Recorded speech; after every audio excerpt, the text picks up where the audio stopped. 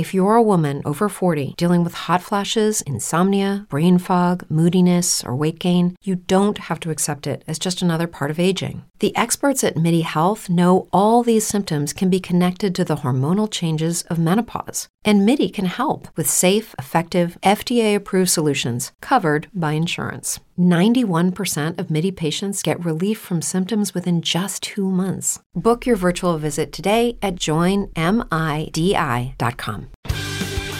Nobody has more respect for women than I do. Nobody. Hillary Clinton wants to abolish it, believe me. She wants to abolish our Second Amendment. I think they didn't deny it. I don't think anybody denied it. Other presidents did not call. They'd write letters, and some presidents didn't do anything. Many people have come out and said I'm right. You really do have to ask yourself, where does it stop? Hello and welcome to Fallacious Trump, the podcast where we use the insane ramblings of a frog in a sock to explain logical fallacies. I'm your host, Jim. Hello, I'm your other host, Mark. A logical fallacy is an error in reasoning that results in bad or invalid arguments. And the logical fallacy we're looking at this week is the what's the harm fallacy. A frog in a sock. So our Australian listeners are loving that. Right. Because it is a very specifically Australian phrase. My youngest and I have been watching the Australian version of The Traitors. Oh, okay, yeah. Because, I like The Traitors. It's great for logical fallacies and terrible reasoning. And this is a phrase which has come up a few times, both in this series and the first series of the Australian Traitors. And also I noticed it on the Australian Taskmaster. Right. And what it means, basically, is someone who is kind of manic and, like, all over the place, out of control, just like a frog in a sock. Brilliant, yeah. Yeah. It's a very cartoonish image, isn't it? First time we heard it, we just thought that person had said a weird thing, that they'd like come up with their own analogy. But then it kept coming up and we were like, okay, I've got to look into this. This must be a thing. So, yeah. Sure enough. It's a thing. How brilliant. So, the what's the harm fallacy? It's when someone asks, rhetorically usually, what's the harm? Yeah. When they're suggesting doing something and they're saying, look, why not just try it? What's the big deal? What's the harm? Yeah. What can it hurt? And in doing so, they're suggesting that there isn't any harm in trying it. Is it the case that they're saying it when there is lots of harm going on? Sometimes, or the yes. possibility of a lot of harm. So they're kind of covering it up by saying, what's the harm? Sometimes they're denying the harm. Right. Sometimes they just haven't really thought about it. We talked 2 episodes ago about one side of the cost-benefit analysis when we were looking at the worst-case scenario fallacy. Yeah. And how when people are saying, well, we can't do this because everything's going to be terrible, it's all going to be the worst possible situation. And they're only looking at what is the cost side of that cost-benefit analysis. Right. They're looking at what the worst possible thing that could happen without looking at what you get out of doing the thing. This is, in a way, the opposite. It's saying, well, let's do the thing, not worry about the cost. It's probably fine. There probably isn't any. Let's just do the thing. Look, all the benefits we'll get from doing the thing, and no dangers, no harms. It's fine. So don't even think about it. So whereas the other one is all health and safety. Yeah, it's all bad things. So let's not try. None of that. This is let's just do it. Yeah. What's the harm in doing Absolutely. it? Yeah. So it's kind of ignorance in the best possible sense of the term. It's either willful ignorance or otherwise. Or actual ignorance. Speaking of which. Actual ignorance. Our first example comes from Trump talking on Hugh Hewitt's show about vaccines. I am a total believer in getting the shots and having it done, and I am a total believer, 100%. Nobody a bigger believer. What I don't like seeing is a 20-pound little baby going in and having this one massive inoculation with all of these things combined. I'd like it spread over because, look, our autism rate is at a level that it's never been. Nobody's ever, in the old days, you didn't even hear about autism. And now it's at a level that's so high, especially in boys, but so high that nobody can even believe it. What I'm saying is 100%, I want to see it happen. I want everybody, but it should be spread over smaller doses over a longer period of time. So spread it out over a year. There's no harm in that, and I believe autism will go way down. So much is wrong. It's wrong in there, isn't it? Yeah, See, yeah. Before, in the olden days, no one even heard of it. And now, you can't move without hearing about it. Yeah. Is that not to do with the fact that it was only kind of identified and then discovered and then defined and then... It's been a while since we've done one that is fractally wrong, where all of the things he says are a different level of wrong.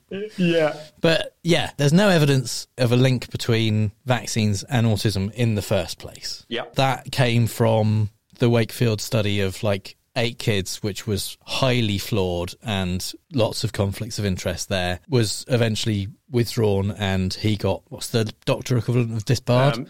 Struck off. Struck off, that's the one. Struck off, defrocked. Yeah. There's no link between autism and vaccines. And the suggestion that, you never used to hear about autism. It was identified, and in those days was called Kanner syndrome, around when Trump was born. 1943. Oh, wow. So, in his childhood, you didn't hear a lot about it. And it became called autism, but still wasn't what we now know as autism. It's kind of now generally Kanner syndrome is what's thought of as classic autism, which until the DSM-5 in 2013... Until they changed the flavour. That was kind of largely what people meant when they were talking about autism.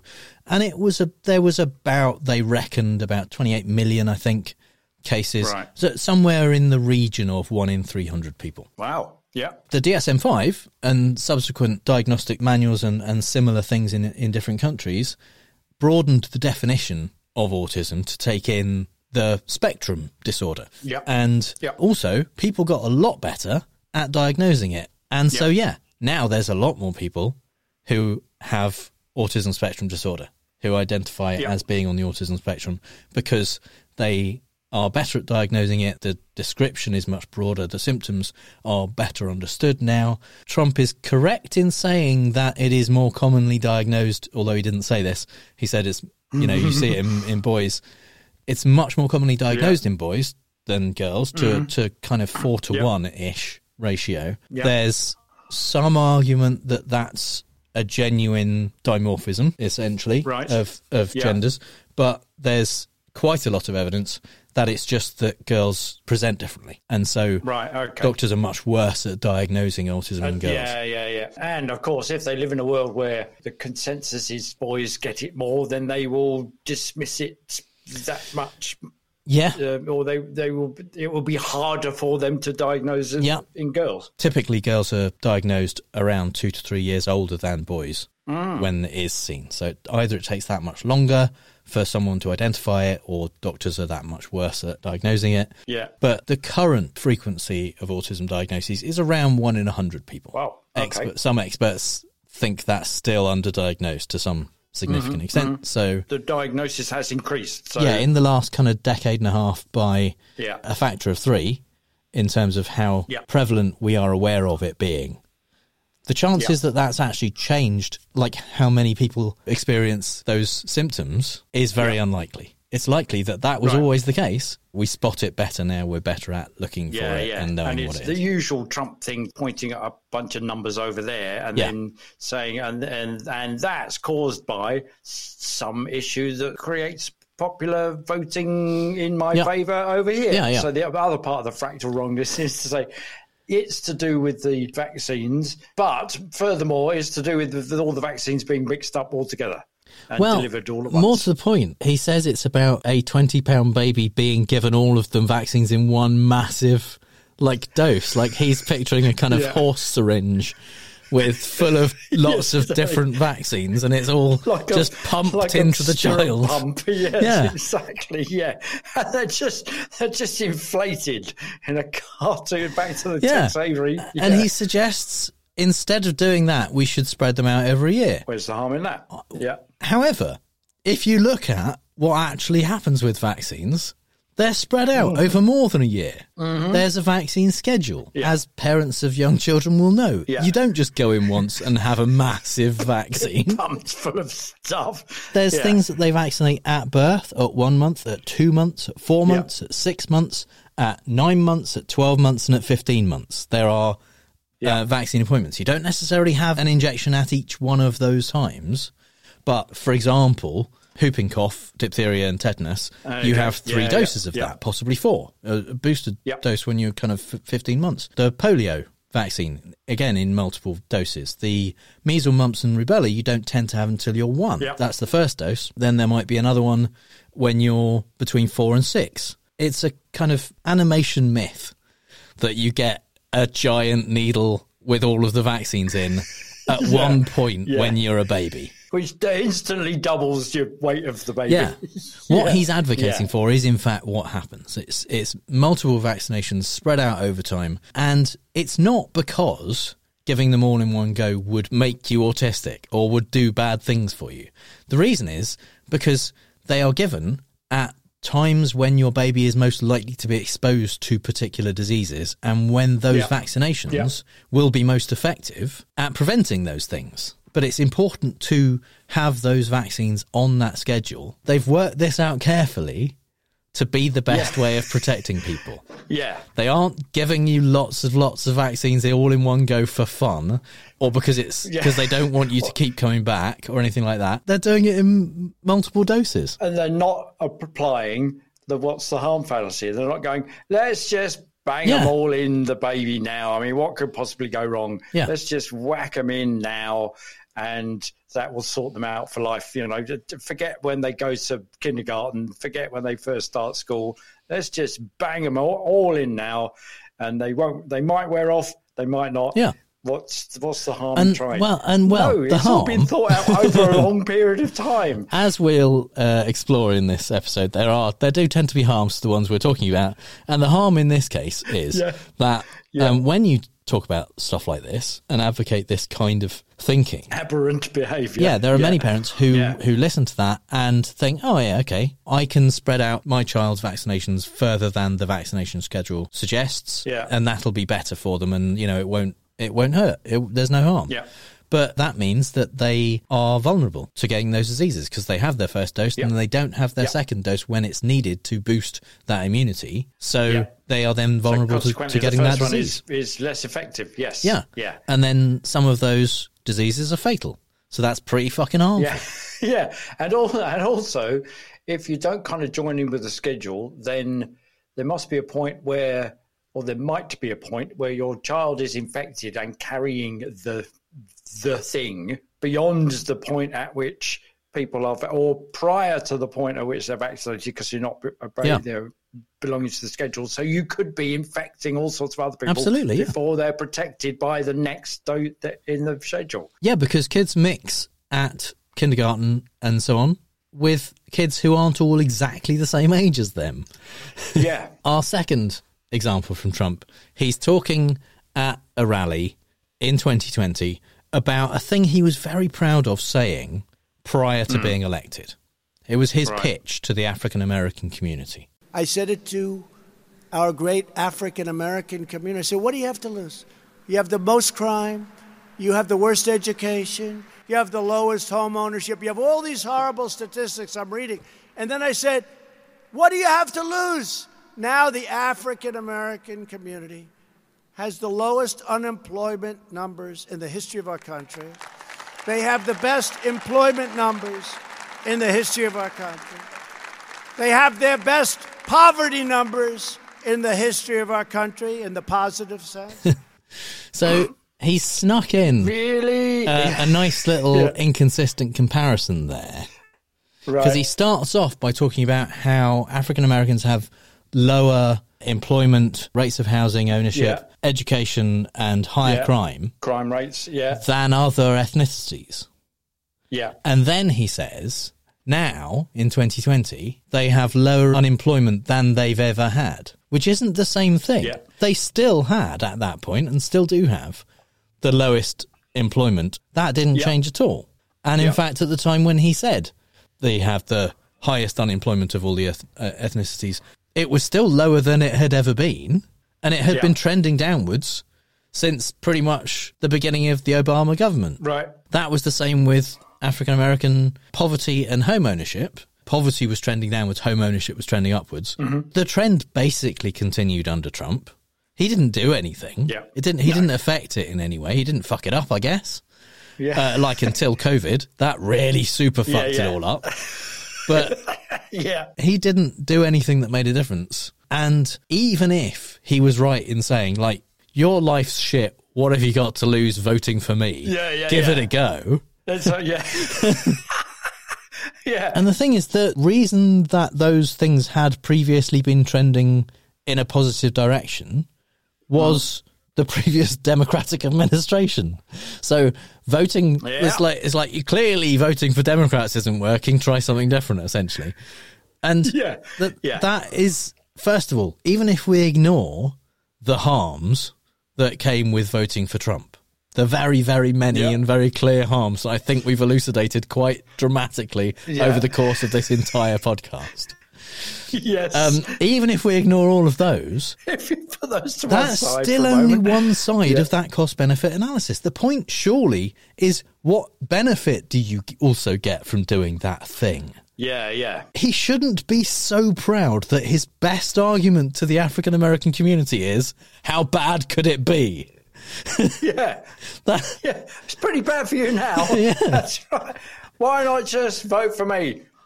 Might get better, could be worse. Can't be worse, can it? Yeah. Look how Can't be shit worse it is than now. Yeah.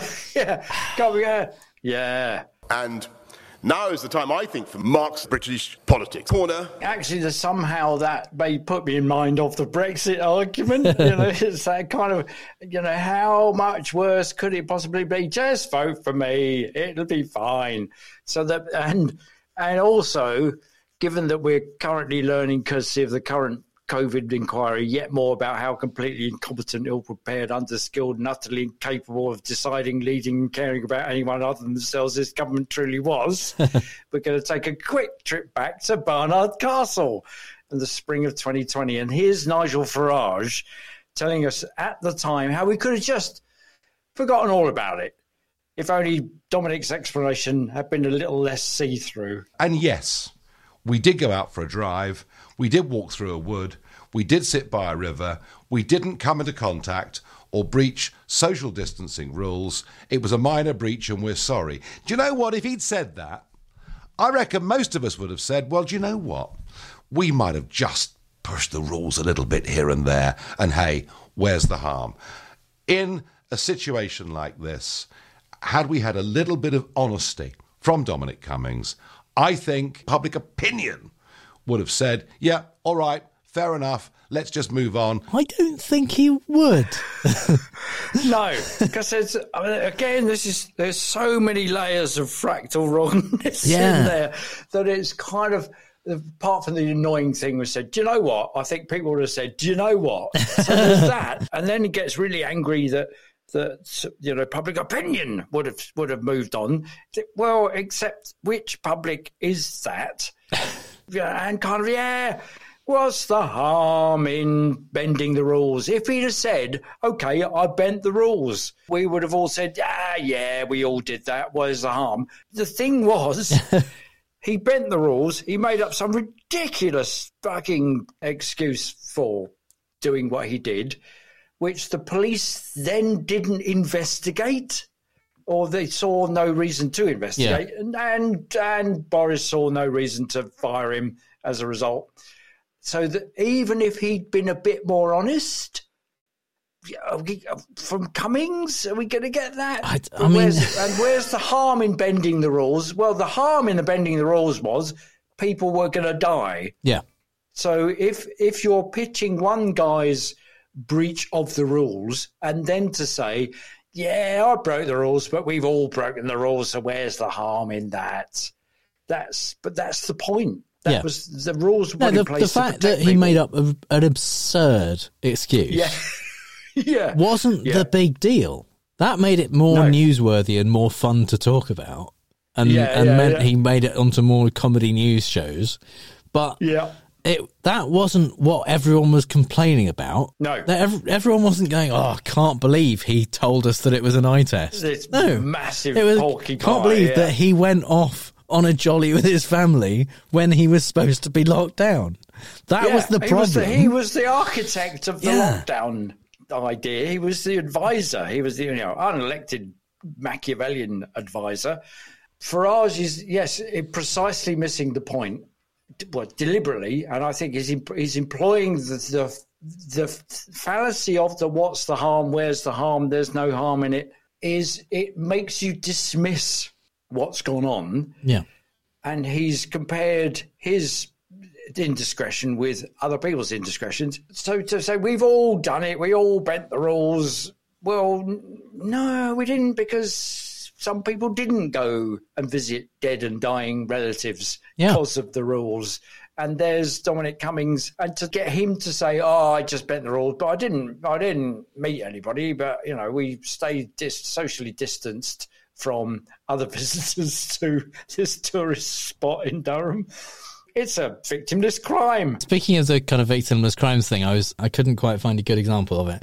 But yeah, in the court case that Trump has currently underway in New York, right, each of the family have repeatedly said that the banks got all the money back. No one was complaining, essentially. It's not quite the same as what's the harm, but they were saying, the banks... But it's almost... the banks gave us the loans, they got paid back, nothing bad has happened, essentially. So why are you prosecuting us for just breaking the law in a way that nobody has complained about up to now? We've all overvalued our properties by billions of dollars in order to get a loan. We've all done that. Let's just move on. What does it Let's matter? Get past this. What does it matter? Yeah, well, the rules are there because they apply to everybody. Well, that's the deal, isn't it? That's the thing. So the second example, when I was looking at this up, I misremembered a comedic website publishing a story as being the truth, and it was Suella Braverman. And I was thinking, hang on, I've heard Suella Braverman say, where's the harm? Turns out it was a complete spoof news story, but it was based on the story in early 2023, where following a complaint on the 24th of February, police acted against a suspected hate crime in the White Hart pub in Grays in Essex, big vote leave community. Former landlady Bernice Riley talks about the police removing dozens of Golly dolls. And we've got good people in here, right? And they are upset that the Gollies were taken, right? And I am upset that my Gollies were taken. They were doing no harm, right? If people don't like it, they didn't have to come through my door, right? They were doing no harm on a shelf. Right, I didn't have them in the windows, right? I had them on my shelf, so you'd have to come through my pub to see them, right? And many, many people liked them, loved them, in fact. Honestly, I can't understand why. It's straight out of Central Casting, right? It's that kind of voice. On display in her pub were dozens of Golly dolls, and she can't see that. Where's the harm? Well, they weren't doing anyone any harm. You didn't have to come in if you didn't like it. Loads of my regulars are racists. It's fine. They don't mind them at all. They love them. They love them. They bloody love them. Yeah. So the political bit is that you probably won't be surprised to hear that Suella Braverman, because she was the Home Secretary at the time, wasted no time in seizing opportunities to stir the culture war's woke pot and hold the police to task. A Home Office source told Sky News that Suella Braverman regards this raid as a waste of police resources. And the quote then was, "The Home Secretary's views have now been made very plain to Essex Police, so they're under no illusions. Police forces should not be getting involved in this kind of nonsense," they said. It's about tackling antisocial behaviour, stopping violence against women and girls, attending burglaries and catching criminals, not seizing dolls. But the thing is that it's the kind of stuff that is antisocial behaviour. If you're in a community and you're displaying these things, which are the kind of thing that if it were broadcast on the BBC as part of their kind of archive series, it would come with an on-screen warning that says, this broadcast reflects the mores of the times. Yes, absolutely. Some of the things are now deeply offensive and are defined as hate crimes. Yeah, for anyone who doesn't know what a golly doll is, essentially they are minstrel characters. They're rag dolls that are made up in blackface, essentially. Yeah, and they were popular dolls in the kind of 40s and 50s. They were in. There's one in the original Noddy series, the Ian Blyton books. Yes. The reason this is weird as a culture war in 2023 is because this was a thing that would have been a culture war if culture wars had existed back in the 80s. It was then that there used to be a character on Robinson's Jam was a golly. You could save up the labels and send off send them off. A button badge. But that was taken off the jars in the 80s because people were like, actually, this isn't cool. Yeah. This is stereotypical, it's racist, it makes people uncomfortable. And, we should just get rid of it. Everyone kind of basically agreed at the time.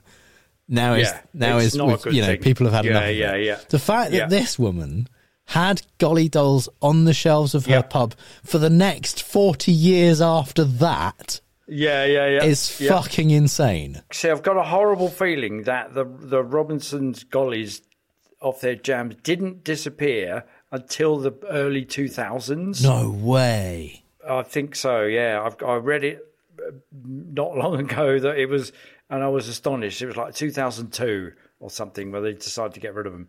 I'm hastily trying to find it, but Well, we're back, listeners, from our little excursion onto the internet to find out what was going on with the gollies, and it turns out that Greater London Council boycotted Robinson's Jam in 1983 over the gollies on their packaging, but they survived that. The gollies disappeared from TV advertising, in fact adverts in general, like print and TV, in 1988, but stayed on the jars, and they were still in fact giving out kind of pin badges that you could send away from until 2001. I know. And that was really too late because clearly it had been a thing in popular culture. We'd been talking about it for nearly 20 years by that point. At that point, even they were like, yeah, okay, fair enough. This is, this character that we've had on as our brand for 80 years at that point. Yeah, we're going to get rid of it. Still, 20 years later than that, this pub landlady is like, what's the problem? Well, And Suella Braverman is using it as an excuse to bash the police by just saying, you should be catching criminals and dealing with antisocial behaviour, not seizing dolls. I think, okay, well, but it is fundamentally antisocial behaviour. Yeah. It makes it unsafe in that area to be anything other than white and racist and a Brexiteer. And to straw man it by saying you're just seizing dolls. The political machinations of Suella Braverman know no bounds, because the Home Office source said this, and that story ran in all of the right-wing press. And after it did, senior officials from the Home Office Communications Unit, according to sources, not sure if it's the same source that told us what the Home Secretary's views were, contacted the Essex counterparts in the police and to apologise. And the Essex police said the Home Office have apologised to us. We've had an acknowledgement from the Home Office that there hasn't been any reprimand. You think, what the fuck is going on? It's Suella Braverman's personal leadership bid to say, yes, or to allow the right-wing press to run a story that says a source from the Home Office said, I'm very unhappy with this, they should just be doing this, stirring the anti-police culture wars and the anti-woke culture wars. Yeah, no, it was just her being able to get a quote in the paper without actually doing anything at all. Yeah. And then the Home Office, the very sources that released that, said no, she didn't do that. She said it, but she didn't do anything. There was no reprimand to the police. There was no. Although it's her job to essentially tell the police what to do, she wasn't in saying they did it wrong, telling them they'd done it wrong.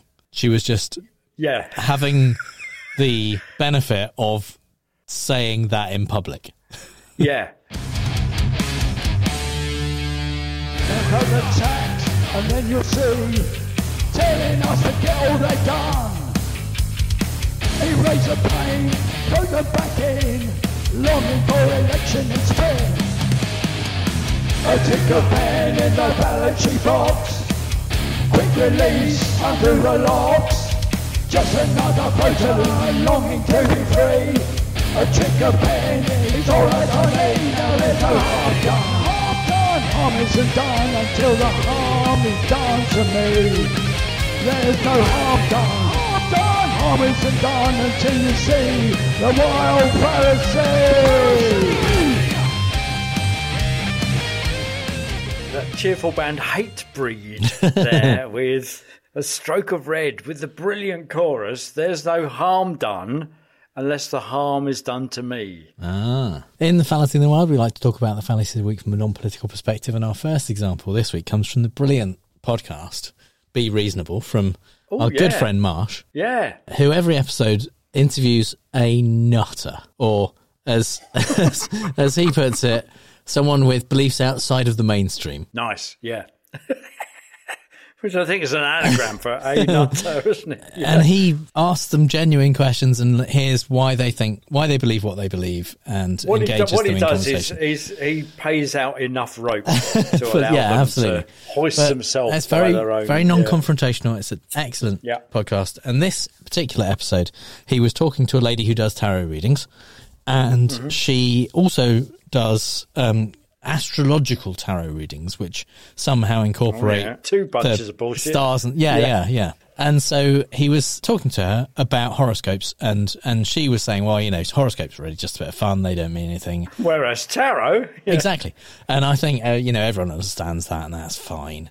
And he made this point. I think people will start at a low level acceptance of horoscopes because of its being so suffused throughout the culture, and then we'll use that to when they want to get something that they think is actually really accurate, we'll start to move towards the more full readings, and then move away from the general readings as a result. But they may never have ever gone to those full readings had they not been constantly exposed to horoscopes that people don't take seriously. So newspaper horoscopes as gateway drug. Absolutely. I mean, I can see an argument for that. It's not something I'm overly concerned about, but I think if I were, I can see why, coming from your perspective, that feels like more of a thing. But for me, I think that there probably aren't that many people doing that. Yeah. And that I don't necessarily have a problem with people believing what they, I don't. Yeah, I feel like it. And if it's helpful to them, I that's the other thing that I guess I think that if these things are genuinely helpful and beneficial, then, what's the problem? Where's the harm? Well, that's the problem. I think if they are genuinely helpful and beneficial, how do you measure the genuineness? Well, that's a good question. Helpful and beneficial. And this is the thing that comes up in terms of alternative medicine as well. When people say, well, okay, so maybe homeopathy doesn't actually work, but, if someone gets some benefit, if someone feels like their pain has gone away a bit, whether it's what people want to call the placebo effect or whatever, or just regression to the mean, their pain goes away, and they associate that with homeopathy and feel it's beneficial to them, what's the problem? Why is it an issue? Yeah. And part of the reason it's an issue for something like homeopathy is that they then believe a thing which isn't true about an alternative medicine. Yeah. And then are more likely to believe other alternative medicines are also beneficial to them in some way. And also believe that mainstream medicine isn't. Absolutely. And so maybe over the course of everyone who believes this, there are going to be some people who get something serious and use stuff which definitely won't help them to do it instead of proper medicine, and they will be harmed by it. Or they will encourage other people to use alternative medicine who will be harmed by it. And in the same way with horoscopes, tarot readings, I mean, I think Marsh pretty much said it at the beginning of that. He was saying people will see horoscopes, and even if they see it as something silly and don't take it seriously, they are reading it and kind of a bit believing it, to the extent that when they then see astrological tarot, they think, oh yeah, I pay attention, I know my star sign, I pay a bit of attention to that. Yeah. This seems like just a bit of an extension of that. And then, full tarot readings, and then seeing a medium, seeing psychics, and so on. It leads you down the path of believing untrue things, which gets to a point of you being exploited, gets to a point of you potentially leading others into being exploited about things that aren't true. Of course, the tarot reader is saying, well, yeah, where's the harm in that? Yeah. Because that's how she makes a living. Absolutely. So our second example is from Back to the Future 2, and this is where Marty has picked up, in the future, the sports almanac. What's this? It's a souvenir. 50 years of sports statistics. Hardly recreational reading material, Marty. Well, hey, Doc, and what's the harm in bringing back a little info on the future? Maybe we could place a couple bets. Marty, I didn't invent the time machine for financial gain. The intent here is to gain a clear perception of humanity. Where we've been, where we're going, the pitfalls and the possibilities, the perils and the promise. Perhaps even an answer to that universal question. Why? Hey, Doc, I'm all for that. What's wrong with making a few bucks on the side?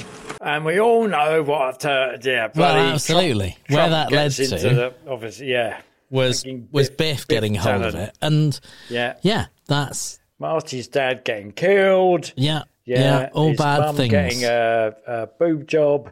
Arguably, those things happened because Doc wouldn't let Marty take the almanac back to the past.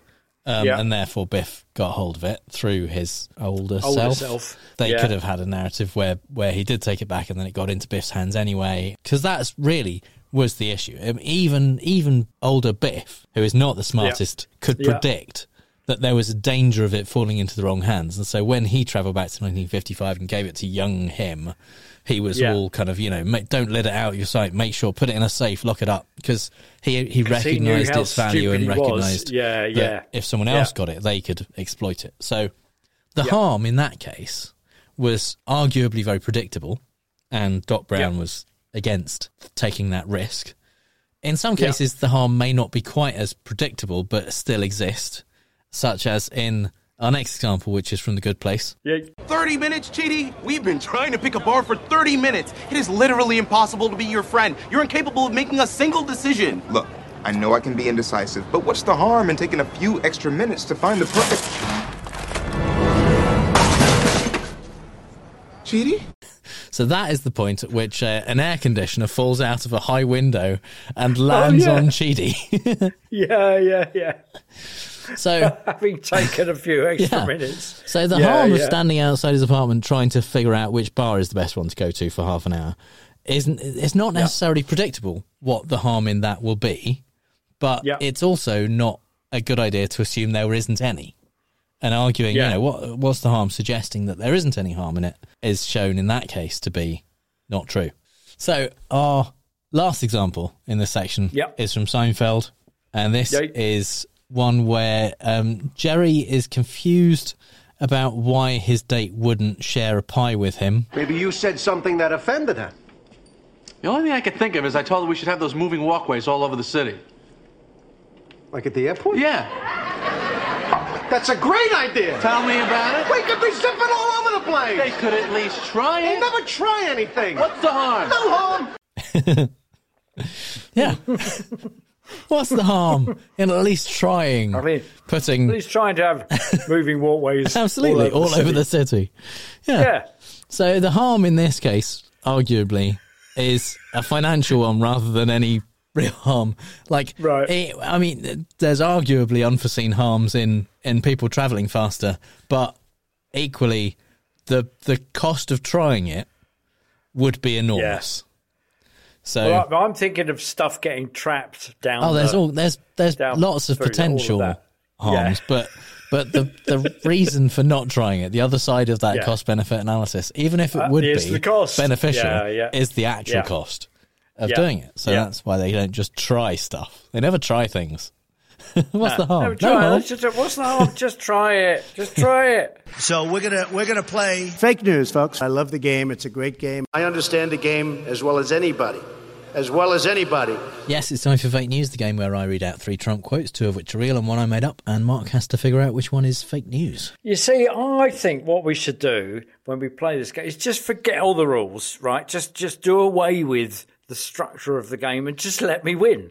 I mean, what could possibly go wrong? Where's the harm in just ignoring the structure and the rules around a game and gameplay, and just give me the win? Yeah. I mean, the harm arguably would be that our lovely listeners would not get to experience your agony in trying to decide, which I know they enjoy. Yeah. No, I mean, I think that would be harmful, but, but then I wouldn't have to suffer the agony. You could just go, whatever it is you say, you just won. Yeah, we're going to give it. But let's assume that you've won. Let's see how that goes. Let's see. Let's just try. The trouble is we don't try things. We worry too much about the consequences. Let's just leap before we look. Yeah. So our theme this week is times when Trump went into some detail sometimes about weather and climate and stuff. Oh, and okay. Expressed his deep understanding of why these things are issues. Right. Statement number 1. In my opinion, you have a thing called weather, and you go up and you go down. If you look into the 1920s, they were talking about global freezing, okay? In other words, the globe was going to freeze. And then they go global warming. Then they couldn't use that because the temperatures were actually quite cool, and many different things, so that now they just talk about climate change. The climate has always been changing. And many different things. In my opinion, you have a thing called weather. That's like, has anyone ever noticed that US spells us? In my opinion, you have a thing called weather. What? Okay. All right. Statement number 2. Yep. This wind is it's stronger than anyone's seen in a very long time. I was talking to someone, the head of a major country, and he said they don't have winds like this because the problem is it's the tropics. It's so wet there, and the water makes the storms worse and stronger and faster, and then they come here, and that's where we have a problem. Okay. Yeah. If only you knew to call it El Nino. Yeah. So the problem is the tropics. Problem is the tropics. And statement number 3. Wet over there. Yeah. Okay. With regard to the forest, when trees fall down, after a short period of time, about 18 months, they've become very dry. They become really like a matchstick, and they get up, there's no more water pouring through, and they become very, very, they just explode. They can explode. Also, leaves. Leaves. When you have years of leaves, dried leaves on the ground, it just sets it up. It's really a fuel for a fire.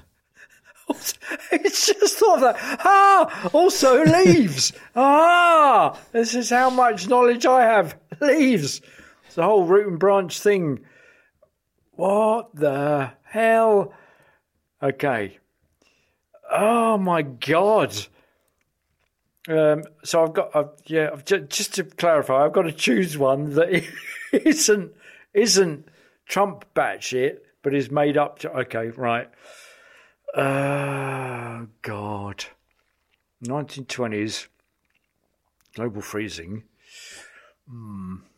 Well, that kind of chimes with. I read there was a series of magazines that my dad collected in the 60s called Understanding Science, and there was one that was particularly fascinating where they predicted that winter would move because of the way that the Earth rotated, and so that's, to me, chimes with that.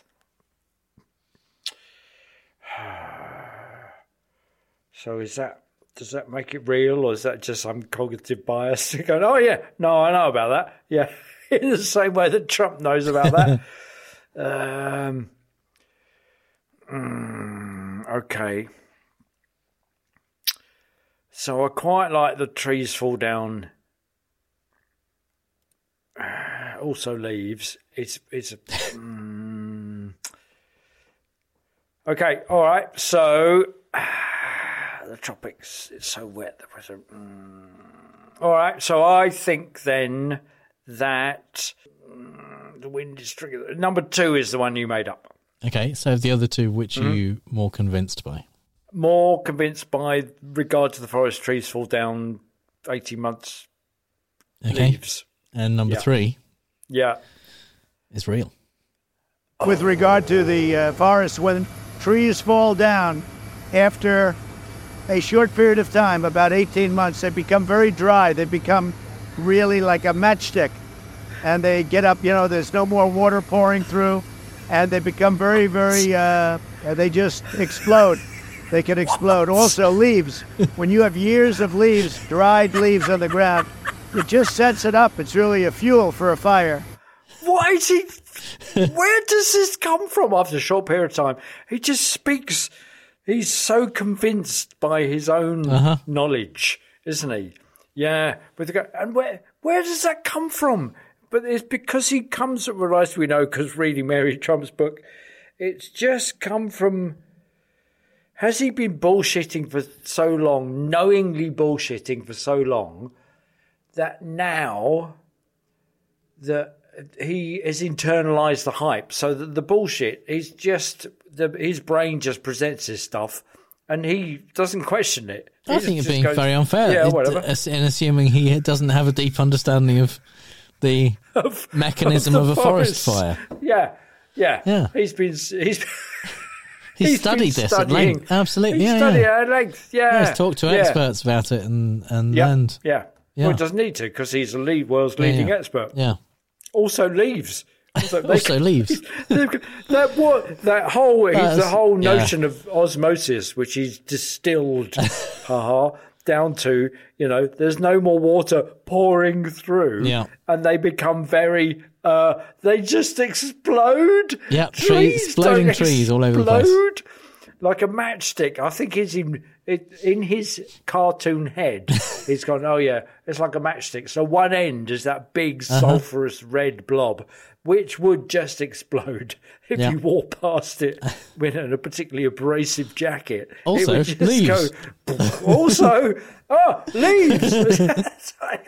It's just he takes himself by surprise. So you also think number 1 is real? Yeah, you can go up, you can go down, just like the weather. Yeah, yeah. And number 1, is real. In my opinion, you have a thing called weather, and you go up and you go down. If you look into the 1920s, they were talking about global freezing. Okay, in other words, the globe was going to freeze. Really? And then they go global warming. Then they couldn't use that because the temperatures were actually quite cool. And many different things. So now they just talk about climate change. The climate's always been changing. And many different things.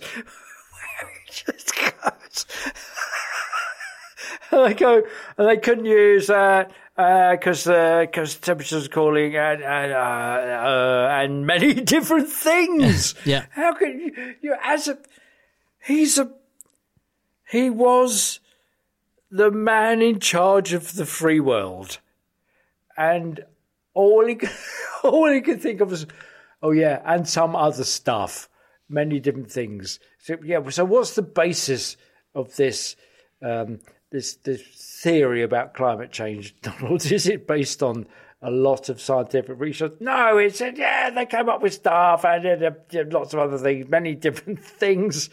What?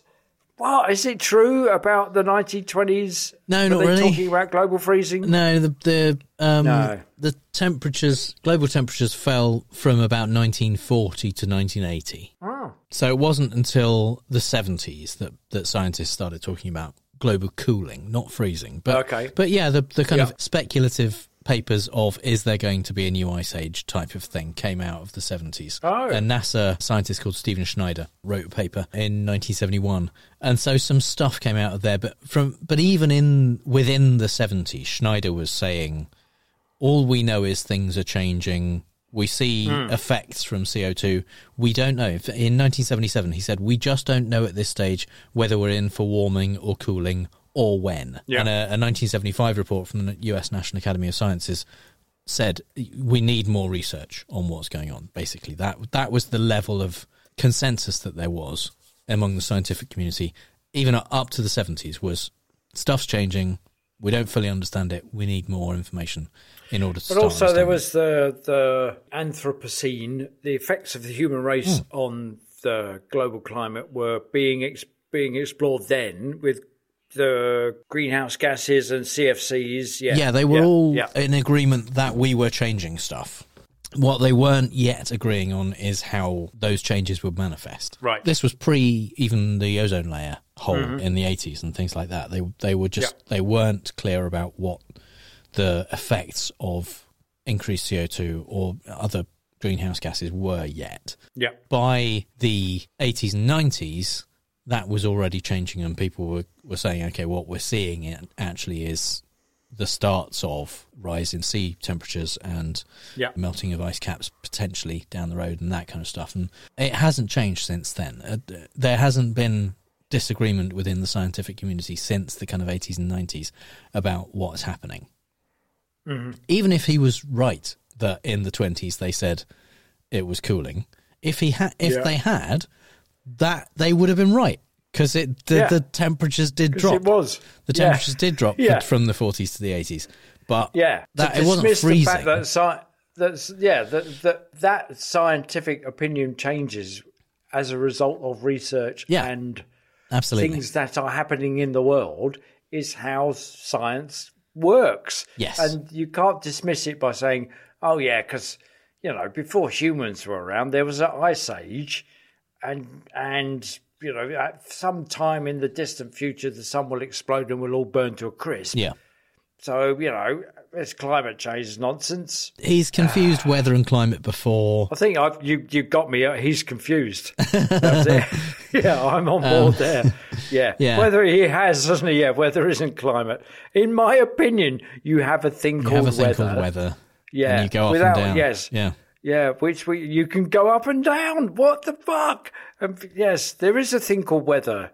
It's not your opinion. There is a thing called it's facts. But I'm entitled to my opinion. Well, your opinion in this case, opinion was correct. And that number 2 was fake news. Yay! Yo! As far as I know, he hadn't attempted to explain tropical storms like that. It won't be long now. The people on Facebook and Patreon have done a pretty good job, as you did this week, of identifying it, although professing on what basis? That it's hard. Right. But guessing for number 2 in many cases. So on Patreon, we've got Kaz Tui saying, holy crap, he has the potential to have spouted all of these deranged opinions, but 3 is madness. So I truly have no idea. Going for 2, pure guess. Oh, okay. 3 is madness, you're right, yes. Renee says going for 2 as fake news, calling climate weather and mentioning exploding trees seems Trumpian. Exploding trees, I know, it's just brilliant. Nick says one's tempting because I don't think Trump has ever had an opinion. Nothing but opinion. But I'm going to go with 2 because this sounds too much like he's agreeing that there is climate change. Right, okay, yeah. Hugh said he got it so spectacularly and confidently wrong last time, he's wary to opine, but he will in the certain knowledge this is a safe space. I think number 2 is fake news. I'm sure that I remember saying DT saying 1 and 3 back in the day. So there you go. The head of the major country seems like a thing Jim might make up to sound like Donald Trump.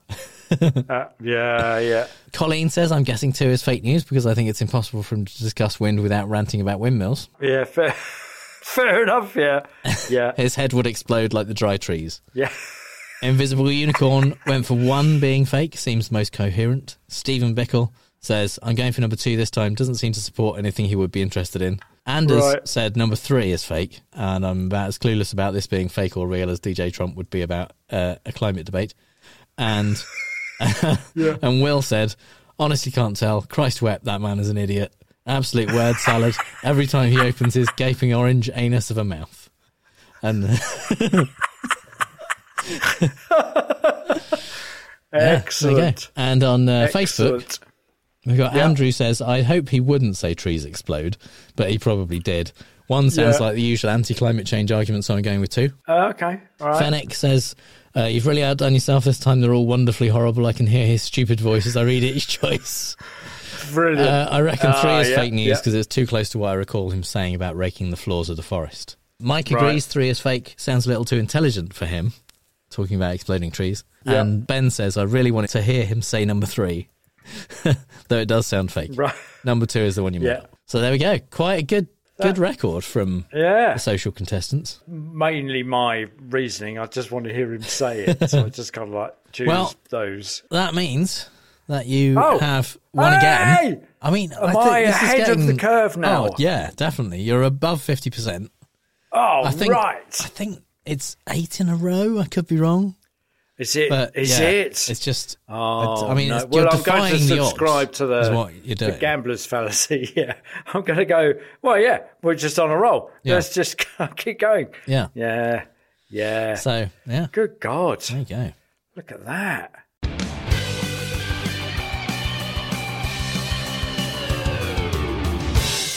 And it's time for the part of the show that this week, at least, is called "Proffer Videos Are Not a Logical Fallacy," because it's an odd collection of things, yeah. isn't it? This basically, when the various Trump co-defendants pled guilty, they all had to do a proffer session with the DA to talk about what kind of information they could give to the prosecutors to kind of make it worth their while accepting a plea, basically, rather than taking them to to trial.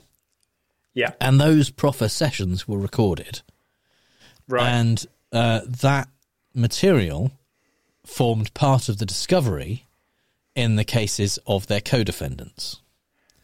Yeah. And so that material was, those videos were given to the lawyers of all of the various co-defendants in the, this is the Georgia case, the Fonnie Willis election interference, etc. case with how many co-defendants? Like 20 or something? It's a ridiculous number of co-defendants. Yeah. But those videos were then released to either the Washington Post or ABC. They both reported about it on the same day. Yeah. And at the time, it wasn't clear how they'd got hold of them, but they got them, they released them, and it later turned out that it was the lawyer of Misty Hampton, one of the co-defendants, who admitted in court to having given those videos to one media organisation. They didn't say who. Wow. So they gave those out. The prosecutors since put a request into the judge to prevent any further release of discovery material. Right. And the judge said, yes, there is a kind of public interest in this. Yep. And some of this information is information that is definitely of interest to the public and is stuff that the press has a right to report on. But some discovery material won't necessarily make it to trial. Some it will be excluded in evidence, and so there is an argument that some material could end up being reported on and in the public domain, and potential jurors could see it when actually it's material that would get excluded in the course of the trial and in course of deciding on what evidence is relevant and what evidence is in fact just allowed to be part of the decision-making process of the jury. So because of that, the judge, Scott McAfee, has said, no more releasing any discovery at all, anyone. So this is what we get. This is, we've got these are out already.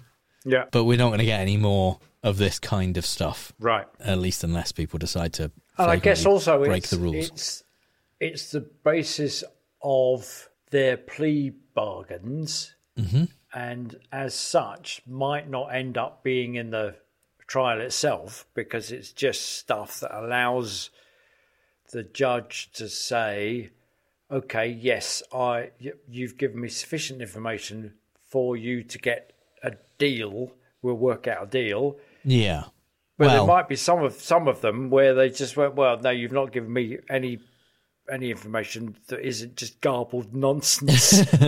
No, I mean they have not useful at all. They've all been given their pleas. They had their, like for example, Sidney Powell had her charges knocked down to misdemeanors and no jail time and things like that. So they've all had some benefit from giving this information to prosecutors.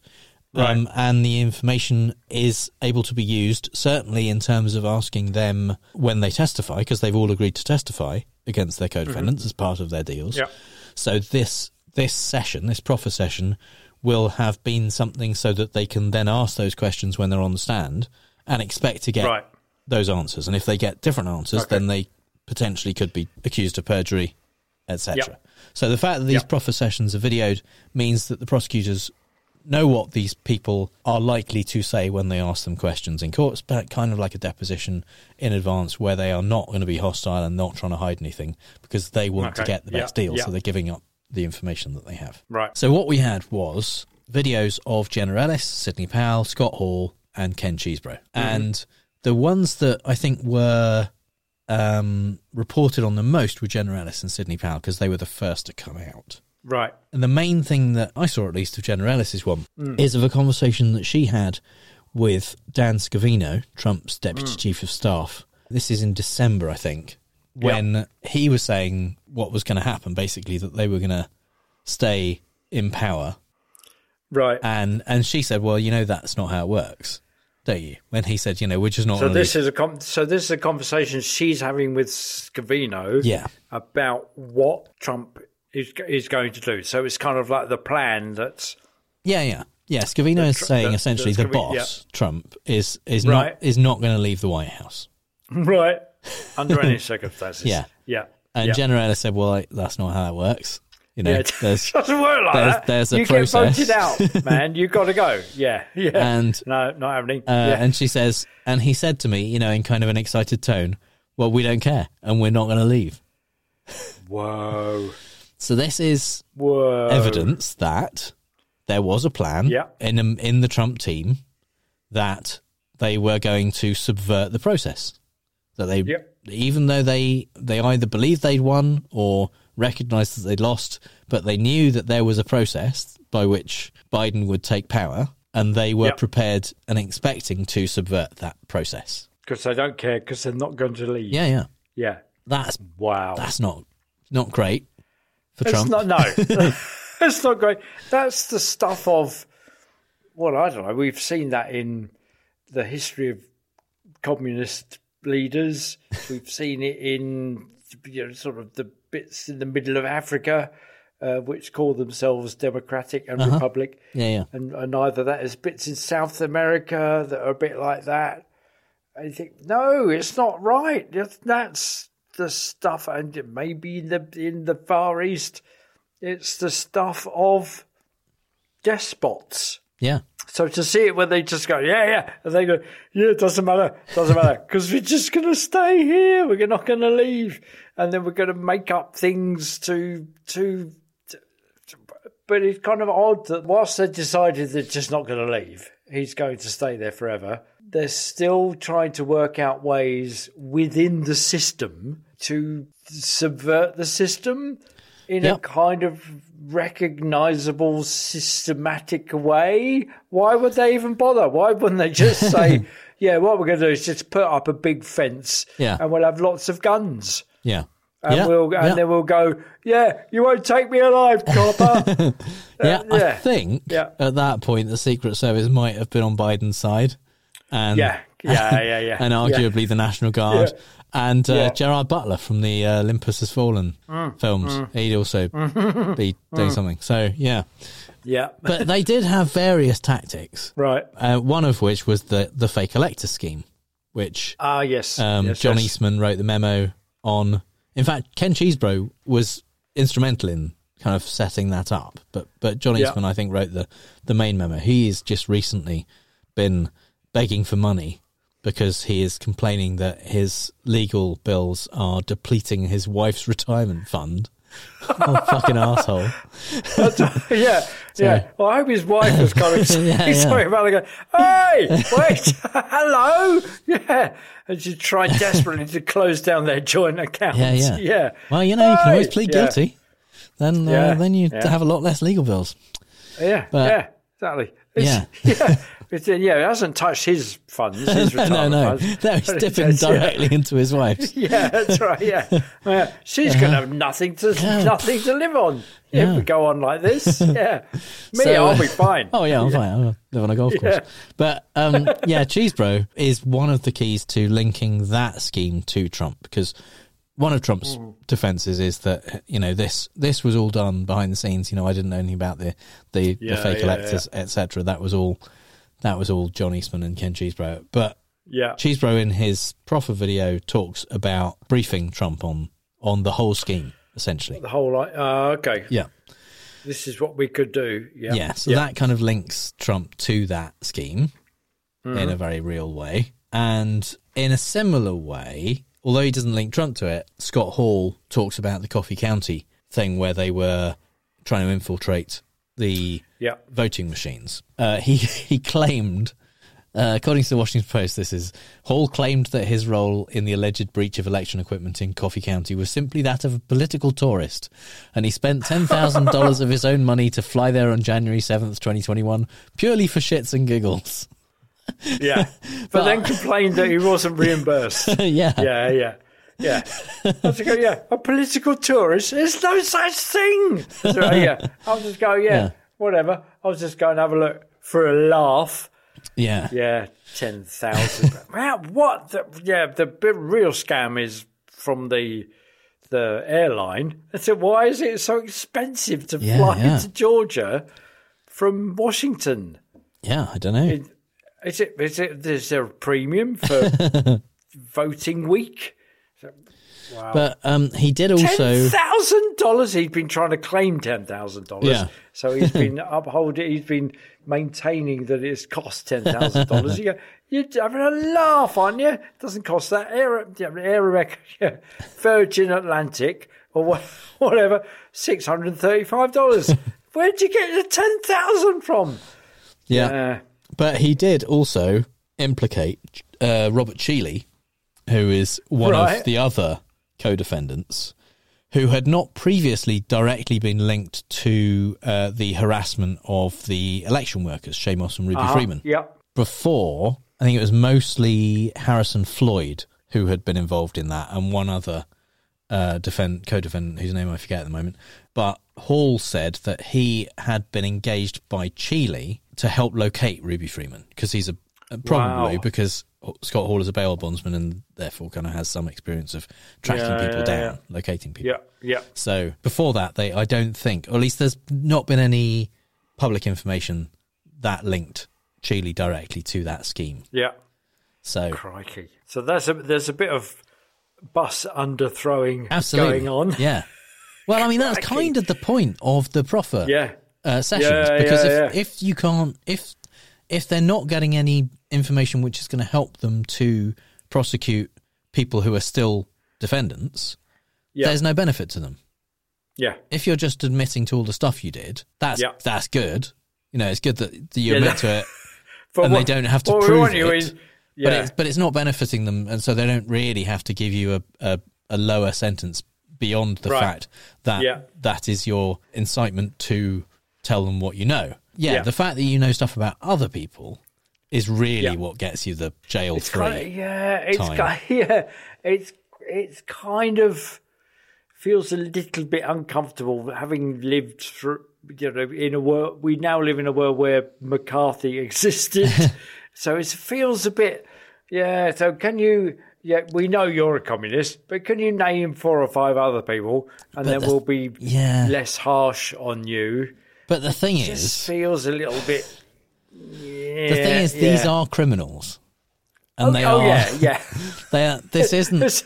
They aren't being sought out. Because they are gay or have political leanings in this. These are people who are being prosecuted because they committed crimes. Because they've broken the law. Yeah. No, so the fact that they are then saving the taxpayer money by avoiding trials, accepting convictions on certain counts, which in some cases at least, not necessarily in all cases, will result in their disbarment and inability to continue to practice law, doesn't necessarily follow. Many of them will probably, that means if they broke the law in the pursuance of their career as a lawyer, then you ought to kind of go, you would hope. You would hope that would be a given. But no, it's not. It's not automatic. Apparently, they then have to have hearings about whether to remove their law license. Really? Yeah, really? Yeah. Wow. But the fact that they are giving up other criminals, I think, does separate it out. And they're not trying to avoid being drummed out of public society by doxing or outing other communists or gay people. So just to name other criminals. Yeah. It's not such a bad thing. Yeah, tale as old as time. I'm reassured that I shouldn't feel quite so creepy about it. Yeah. I mean, it's the whole reason. Glad it's happening. It's the reason there is a plea deal system. It's the reason not everyone goes to trial. Basically. Yeah. It's because you can use people who were involved in less serious crimes to talk about people that were involved in more serious prosecute crimes. Yeah, more serious criminals. Yeah, absolutely. Yeah, I'm all for it. I've changed my mind completely. Yeah. So basically, from these, we've got more information about what happened. We've got Sidney Powell talking about how much Trump absolutely knew. Well, she said his instinct was that he had won, but that a lot of people around him were telling him that he had lost, that he was being told repeatedly by people that, worked for him and supposedly trusted that he had lost. And when she was asked why he kept following people like her and Giuliani, she said essentially that it was because they were the only people that was telling him what he wanted to hear. Right. And that was... It is. I'm sort of troubled by Powell because she looks like a sensible older woman that's kind of an experienced politician. She looks a bit like my old granny. Oh, okay. Yeah. Okay. Yeah, but she was an out-and-out racist. Oh, she was. Yeah. Awful racist. Yeah. Yeah. She reflected the mores of her time. Didn't know you knew her. Yeah. But I kind of, you look at Powell and you think, because I've watched too much West Wing, that's what it is. So kind of older women politicians, you'd kind of think, they would have experienced all of this stuff and they would kind of look at it with a slightly cynical eye, with a bit of a tongue-in-cheek, and they go, we know what you're doing. All right, I've been through this, Robert. But she seems to be completely pro-Trump. Oh, she's utterly batshit. Big not a big tinfoil hat kind of wearer. Yeah, and I don't know what it is that I found it particularly shocking that she was doing. Perhaps it's because she reminded me of your grandmother. So it was I'm surprised that such a venerable person would be would be saying such outrageous things. No, I mean, she, even within the session where she is admitting to all the crimes, she is still saying that she believes that there was machine fraud, that stuff was dodgy about the voting machines, and that, stuff like that. And even then, not admitting to her role in the Coffee County infiltration into the machine. She wasn't prepared to talk about that bit, which I found a bit surprising, that they then, that bit of her prosecution, they were still like, fine, we'll let you just plead guilty to that. Yeah, they just let her not talk about that. Yeah. I don't know, to be fair. I know she pled guilty to 6 misdemeanors, but I don't know what those misdemeanors specifically were based on what she was originally charged. But my understanding is that you can't plead guilty to something. You can't enter a guilty plea without genuinely saying to the prosecutors, yes, I did this, I accept responsibility for it. Right. If you say, yes, all right, I'll plead guilty, but I didn't do it, Governor, that's not allowed. The court won't accept it. No. You are accepting your guilt. And so I'm guessing that one of the things she pled guilty to wasn't that, because otherwise I don't think I don't see how they'd be able to accept a guilty plea if in the proffer session she's saying that she wasn't involved. The problem with the Powell thing is that at some point the defense counsel will surely seize on the fact that she says he was convinced. His gut instinct was that he won. Yeah. So rather than being able to light upon the fact that he knew that he had lost, and that, Cheeseborough's account of, so we're going to do all of these things to make sure that it appears that he's won.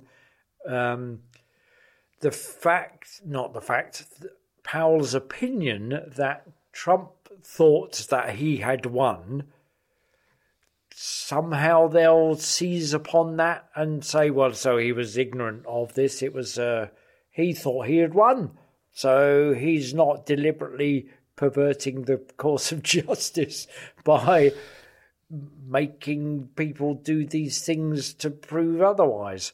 Yeah, but the thing is, there's a few issues with that. First of all is that they have an enormous amount of evidence that shows that he was told multiple times that he didn't win. Yeah. And so there's a certain amount of willful ignorance that you're not allowed, basically. If everything points to you being wrong about something and you still say, well, I still believe it, there's a point at which the judge and jury are like, I don't think you really did believe it. And also, even if you fully believe something, you still can't necessarily commit a crime based on that. On the Clean Up on Aisle 45 podcast, they talk about a bank robber. If you believe that the money in the bank is yours, doesn't matter how much you believe it, you still can't hold it up at gunpoint and demand the money. Yeah, just give me my money. Yeah. Doesn't matter if you absolutely, really, truly, genuinely in your heart and mind believe it. That's still a crime. And in the same way, it doesn't matter at all how much Trump believed he was robbed of this election and that it was rigged. Yeah. He still wasn't allowed to do the stuff he did. That's still against the law. There are processes if you believe it and you do it by a legal process. And he went through those processes and he lost 61 times out of 62 in court. Yeah. And the one he won was that people in Philadelphia were allowed to stand a bit nearer and sneeze on people who were counting ballots.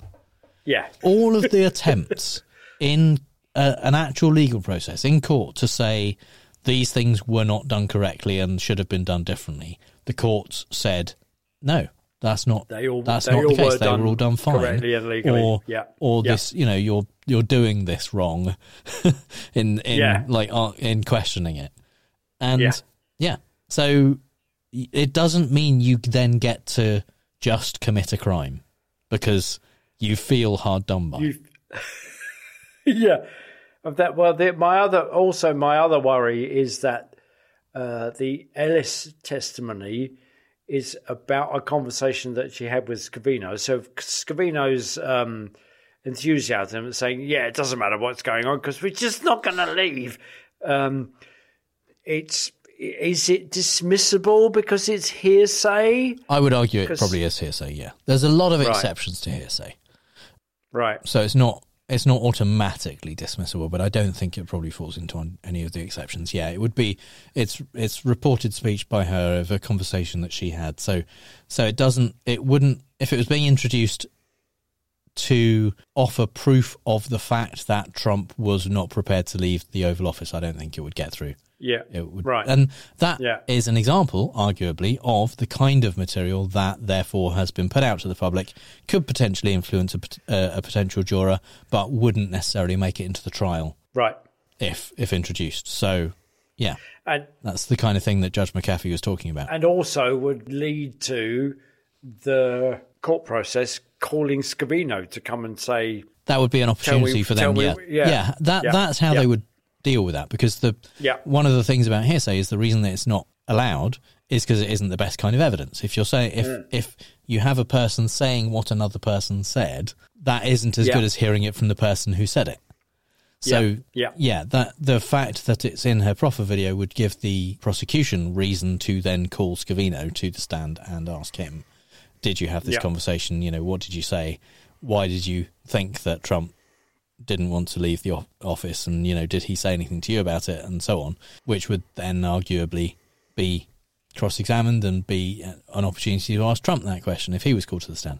So there's ways to introduce that evidence that aren't getting Jenna Ellis to describe a conversation she had with someone about a thing that Trump thought.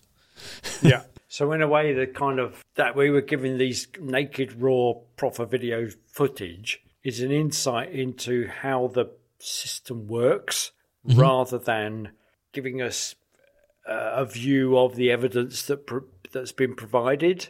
So whilst the stuff won't stand up in a court of law, it actually reveals the process that's going on behind the scenes in order to make sure that the stuff that's presented to a jury is robust and would stand up in a court of law.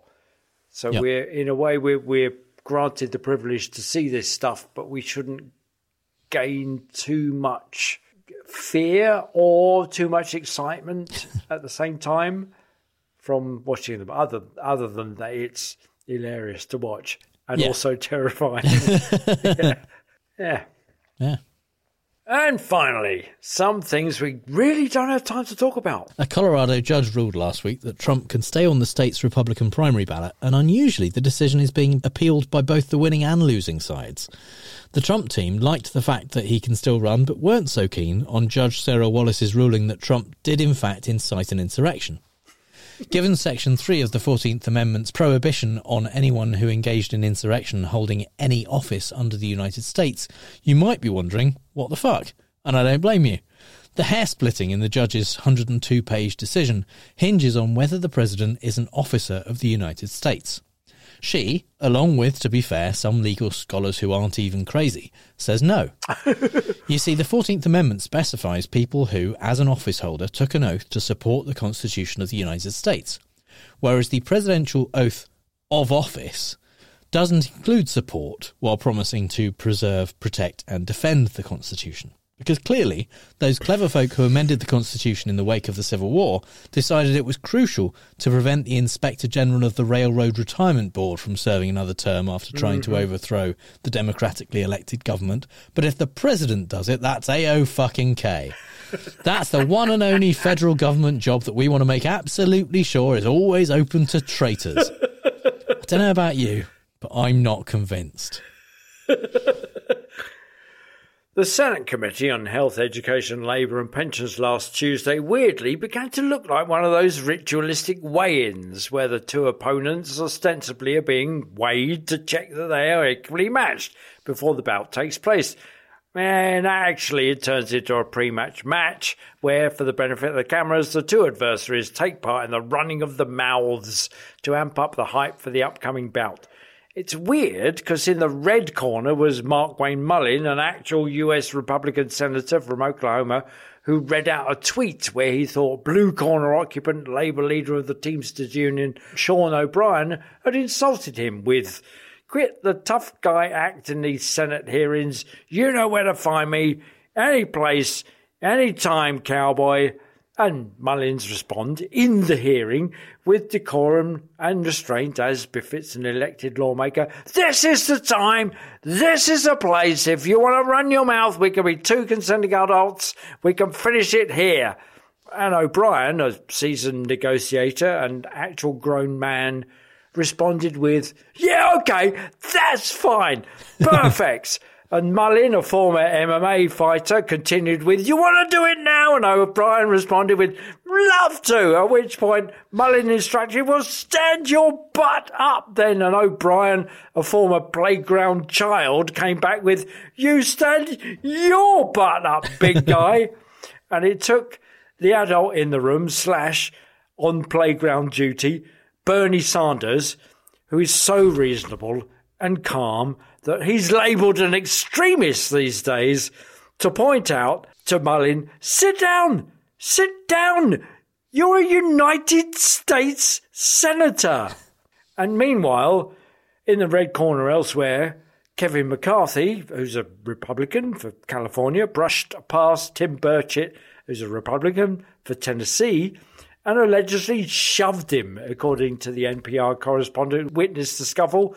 "Why'd you elbow me in the back, Kevin? Hey, Kevin, you got any guts?" And Burchett yelled and then ran after McCarthy, adding, "What kind of chicken move is that? You're pathetic, man. You're so pathetic." McCarthy later denied to the Associated Press that the altercation happened on the grounds that if I hit somebody, they would know it. If I kidney punched someone, they would be on the ground. And around the same time that was happening, Representative James Comer, Republican for Kentucky, was using his time in a House Oversight Committee hearing to angrily tell Representative Jared Moskovich, who's a Democrat for Florida, "You look like a Smurf." Whilst technically Jared is blue, it doesn't bode well as an indicator of the behaviour of people who are supposed to be in control of the administration when they can't even control themselves.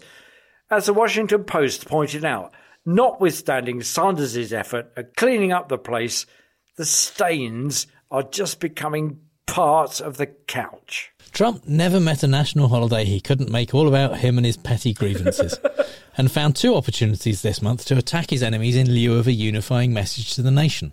On Thanksgiving, he started his Truth Social post with, "Happy Thanksgiving to all, including the racist and incompetent Attorney General of New York State, Letitia Peekaboo James," and went on to attack Judge Arthur Engoron, his law clerk, Joe Biden, and all of the other radical left lunatics, communists, fascists, Marxists, Democrats and rhinos who are seriously looking to destroy our country. Wow. But this was nothing compared to his Veterans Day speech, where he went full Godwin, saying, "We pledge to you that we will root out the communists, Marxists, fascists and the radical left thugs that live like vermin within the confines of our country, that lie and steal and cheat on elections." Wow. Many commentators pointed out the parallels between this and that Hitler bloke, but Trump spokesman Stephen Chung cleverly diffused the situation, saying, "Those who try to make that ridiculous assertion are clearly snowflakes, grasping for anything because they are suffering from Trump derangement syndrome, and their entire existence will be crushed when President Trump returns to the White House."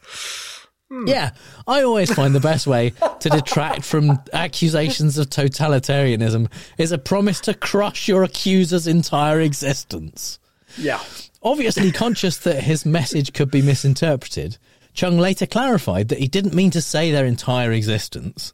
What he meant, and I wish I was making this up for comedy purposes, was their sad, miserable existence instead.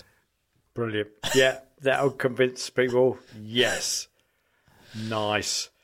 If there's one person you'd invite to the Homeland Security Committee to talk about cop stuff at the January 6th riotous insurrection, it'd be the director of the FBI, right?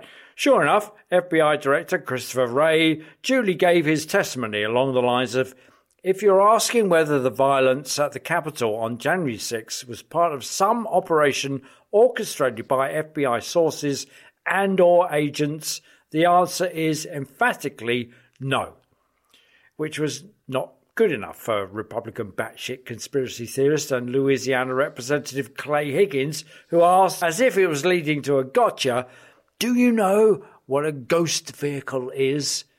The director of the FBI certainly should. You know what a ghost bus is?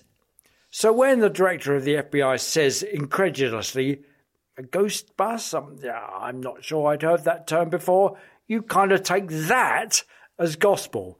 However, Higgins knew better. Okay, it's a pretty common in law enforcement. It's a vehicle that's used for secret purposes. It's painted over. He's been playing too much of that Simpsons hit-and-run driving game on the Xbox with those jokey blacked-out Windows surveillance vans, which are known colloquially as definitely not law enforcement vehicles. He proceeded to think he was going to checkmate Wray by showing him a photo, which was straight out of the School of the Forces and Landscaping Evidence Division, of a fairly nondescript bus depot with, yeah, guess what, fairly nondescript buses. The 2 buses in the middle of which apparently were the first to arrive at Union Station on January 6, Higgins said. These buses are nefarious in nature and were filled with FBI informants dressed as Trump supporters deployed onto our Capitol on January 6. Adding to a somewhat befuddled FBI director, "Your day is coming, Mr. Wray." Higgins, of course, because the right don't do funny, neglected to also add, in reference to the ghost buses, "Who you going to call?" But I guess you can't have everything. This week, George Santos might actually become only the 6th member of Congress in history to be expelled, with a vote due any day. This follows the release of a House Ethics Committee report, which detailed even more of Santos's malfeasance, including stealing money from donors by charging their credit cards without permission. When it was revealed that the congressman spent this and other campaign money on designer clothes, luxury travel, OnlyFans subscriptions, and over $3,000 worth of Botox, Santos had neither the decency nor the facial flexibility to look embarrassed. Instead, he went on a 3-hour rant on Twitter Spaces where he called the chair of the Ethics Committee a pussy and claimed that the reason he won't be running for re-election is that he doesn't want to work with a bunch of hypocrites anymore, saying, I have colleagues who are more worried about getting drunk every night with the next lobbyists that they're going to screw and pretend like none of us know what's going on and sell off the American people not to show up to vote because they're too hungover or whatever the reason is, or not show up to vote at all and just give their cards out like fucking candy for someone else to vote for them. Wow. Now I'm conflicted because everything Santos has said since well before he got elected was a lie. But my confirmation bias tells me this might be the first true thing he's said. It does, after all, line up with reports from other reliable sources like Madison Cawthorn. So let's give him the benefit of the doubt this one time. Meanwhile, George really should start using all his newfound free time to prepare for the 23-count federal trial currently set for next September. It's a proper rant, that, isn't it? And it has all the hallmarks of kind of being one of those true things that you wouldn't either say unless you're angry, and then you go, oh yeah, no, don't quote me on that. Yeah. Oh no, what have I said? Yeah. If you're trying to distract the voting public from the fact that the right keeps banging on about how old Biden is, and yet Trump is only 4 years younger, why not tell everyone how very healthy you are and how your mental acuity is enough to run for another 4 terms in office if need be? Of course, you can't just truth it on Truth Social. That'll look a bit self-aggrandizing, even for Trump. No, far better to wheel out another personal physician to tell everyone how healthy and well and shiny and tall and fit and handsome he is. So out on bail, 91 times indicted Republican frontrunner for president Donald Trump, who's lied about pretty much everything he's done, said, agreed to, bought, sold or had valued, is telling us things this time we're supposed to believe. The latest letter is apparently written by Dr. Bruce Aronwald, personal physician since 2021. And says Trump's in excellent health and that his cognitive exams were exceptional. The letter, however, does not include information about the types of tests that Trump took or what the results were. It doesn't include even basic information that Trump's physicians have shared in the past: height, weight, cholesterol level, blood pressure. Yeah, do you think the cognitive exams might possibly include pictures of person, woman, man, camera, TV? Could be. Whilst this is a different doctor from the one who in 2015 stated his physical strength and stamina are extraordinary. If elected, Mr. Trump, I can state unequivocally, will be the healthiest individual ever elected to the presidency, because nobody believes someone else could have had the same way of speaking as Trump. Yeah, it turned out the letter was dictated. Is it any more believable by the doubters it's aimed at?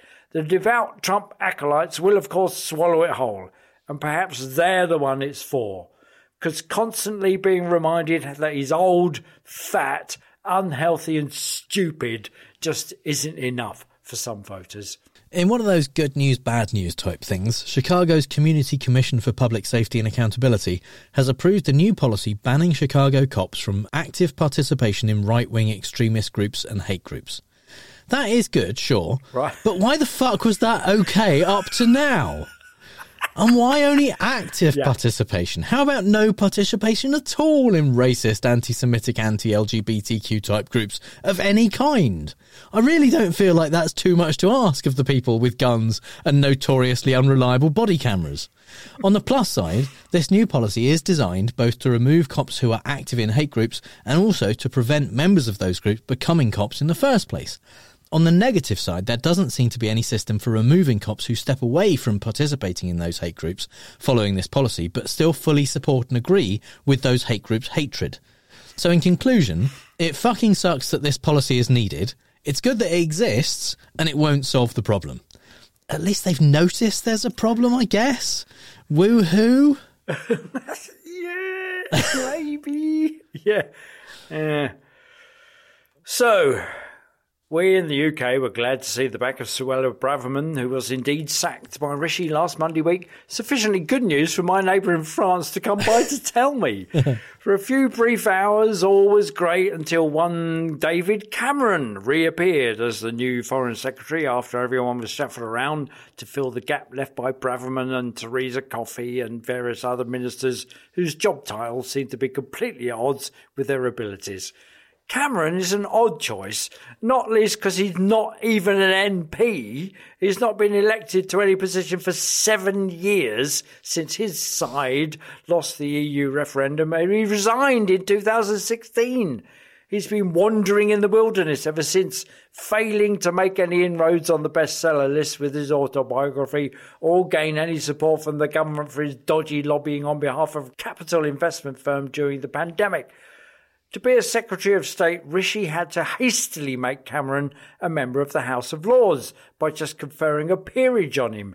He was made Lord Chipping of Norton or something in a single day, much to Nadine Dorries's eternal chagrin, who was denied a peerage in Boris Johnson's resignation on his lists and took 3 months to resign with immediate effect in a huff. His appointment has at least brought the country and the Tory party together in being utterly dismayed by it. The right-wing Brexiteers are incensed that Cameron, a Remainer, is saying there should be stronger ties with the EU. Remainers are incensed because he's the clown that caused Brexit in the first place, because he couldn't tell the right wing of the party at the time to shut up, but rather appease them with the promise of a referendum. Rishi is appeasing the right wing of the party by appointing a GB News presenter, Esther McVey, who will be minister without portfolio, but the czar in charge of tackling wokery, whatever that is. I think it's all the things to do with equality and fraternity and education around gender and allowing protests from pro-Palestinian groups as well as pro-Israeli groups. You know, all the things that normal people kind of say, yeah, fair enough. And the kind of things that Braverman wanted to shoot down, deport and send to Rwanda, even if it meant withdrawing from the European Human Rights Accord to do so. So, having got rid of Braverman because she don't like woke, he's now got an unelected person to be in charge of not liking woke, and another unelected bloke to be in charge of all the things that he destroyed with a referendum. Still, because Rishi's the second Prime Minister not actually to be elected by any of the voting public, I don't suppose he gives a fuck. Oh yeah, that's right, he doesn't. Duh. So that's all the bad arguments and faulty reasoning we have time for this week. You'll find the show notes at fallacioustrump.com, and if you hear Trump say something stupid and want to ask if it's a fallacy, our contact details are on the contact page. If you think we've used a fallacy ourselves, let us know, and if you've had a good time, please give us a review on Apple Podcasts or wherever you get your podcasts, or simply tell one other person in person about how much they'd like our podcast. And you can support the show at patreon.com/ftrump, just like our newest patron Scott, our Strawman level patrons Laura Tomsick, Renee Zed, Schmutz, Mark Reike, Amber Buchanan, who told us when we met her at QED we could just call her Amber. Though another listener recognised her at QED this year because we kept using her full name all the time. And our true Scotsman level patrons Melissa Sytek, Stephen Bickle, Janet Uetta, Kaz Tui, Andrew Houck, and our top patron Lauren. Thank you so much and welcome to our new patrons. Your support is very much appreciated. You can connect with those awesome people as well as us and other listeners in the Facebook group at facebook.com/groups/FallaciousTrump. All music is by The Outbursts and was used with permission. So until next time on Fallacious Trump, we'll leave the last word to the Donald. That's right. Go home to mommy. Bye. Bye.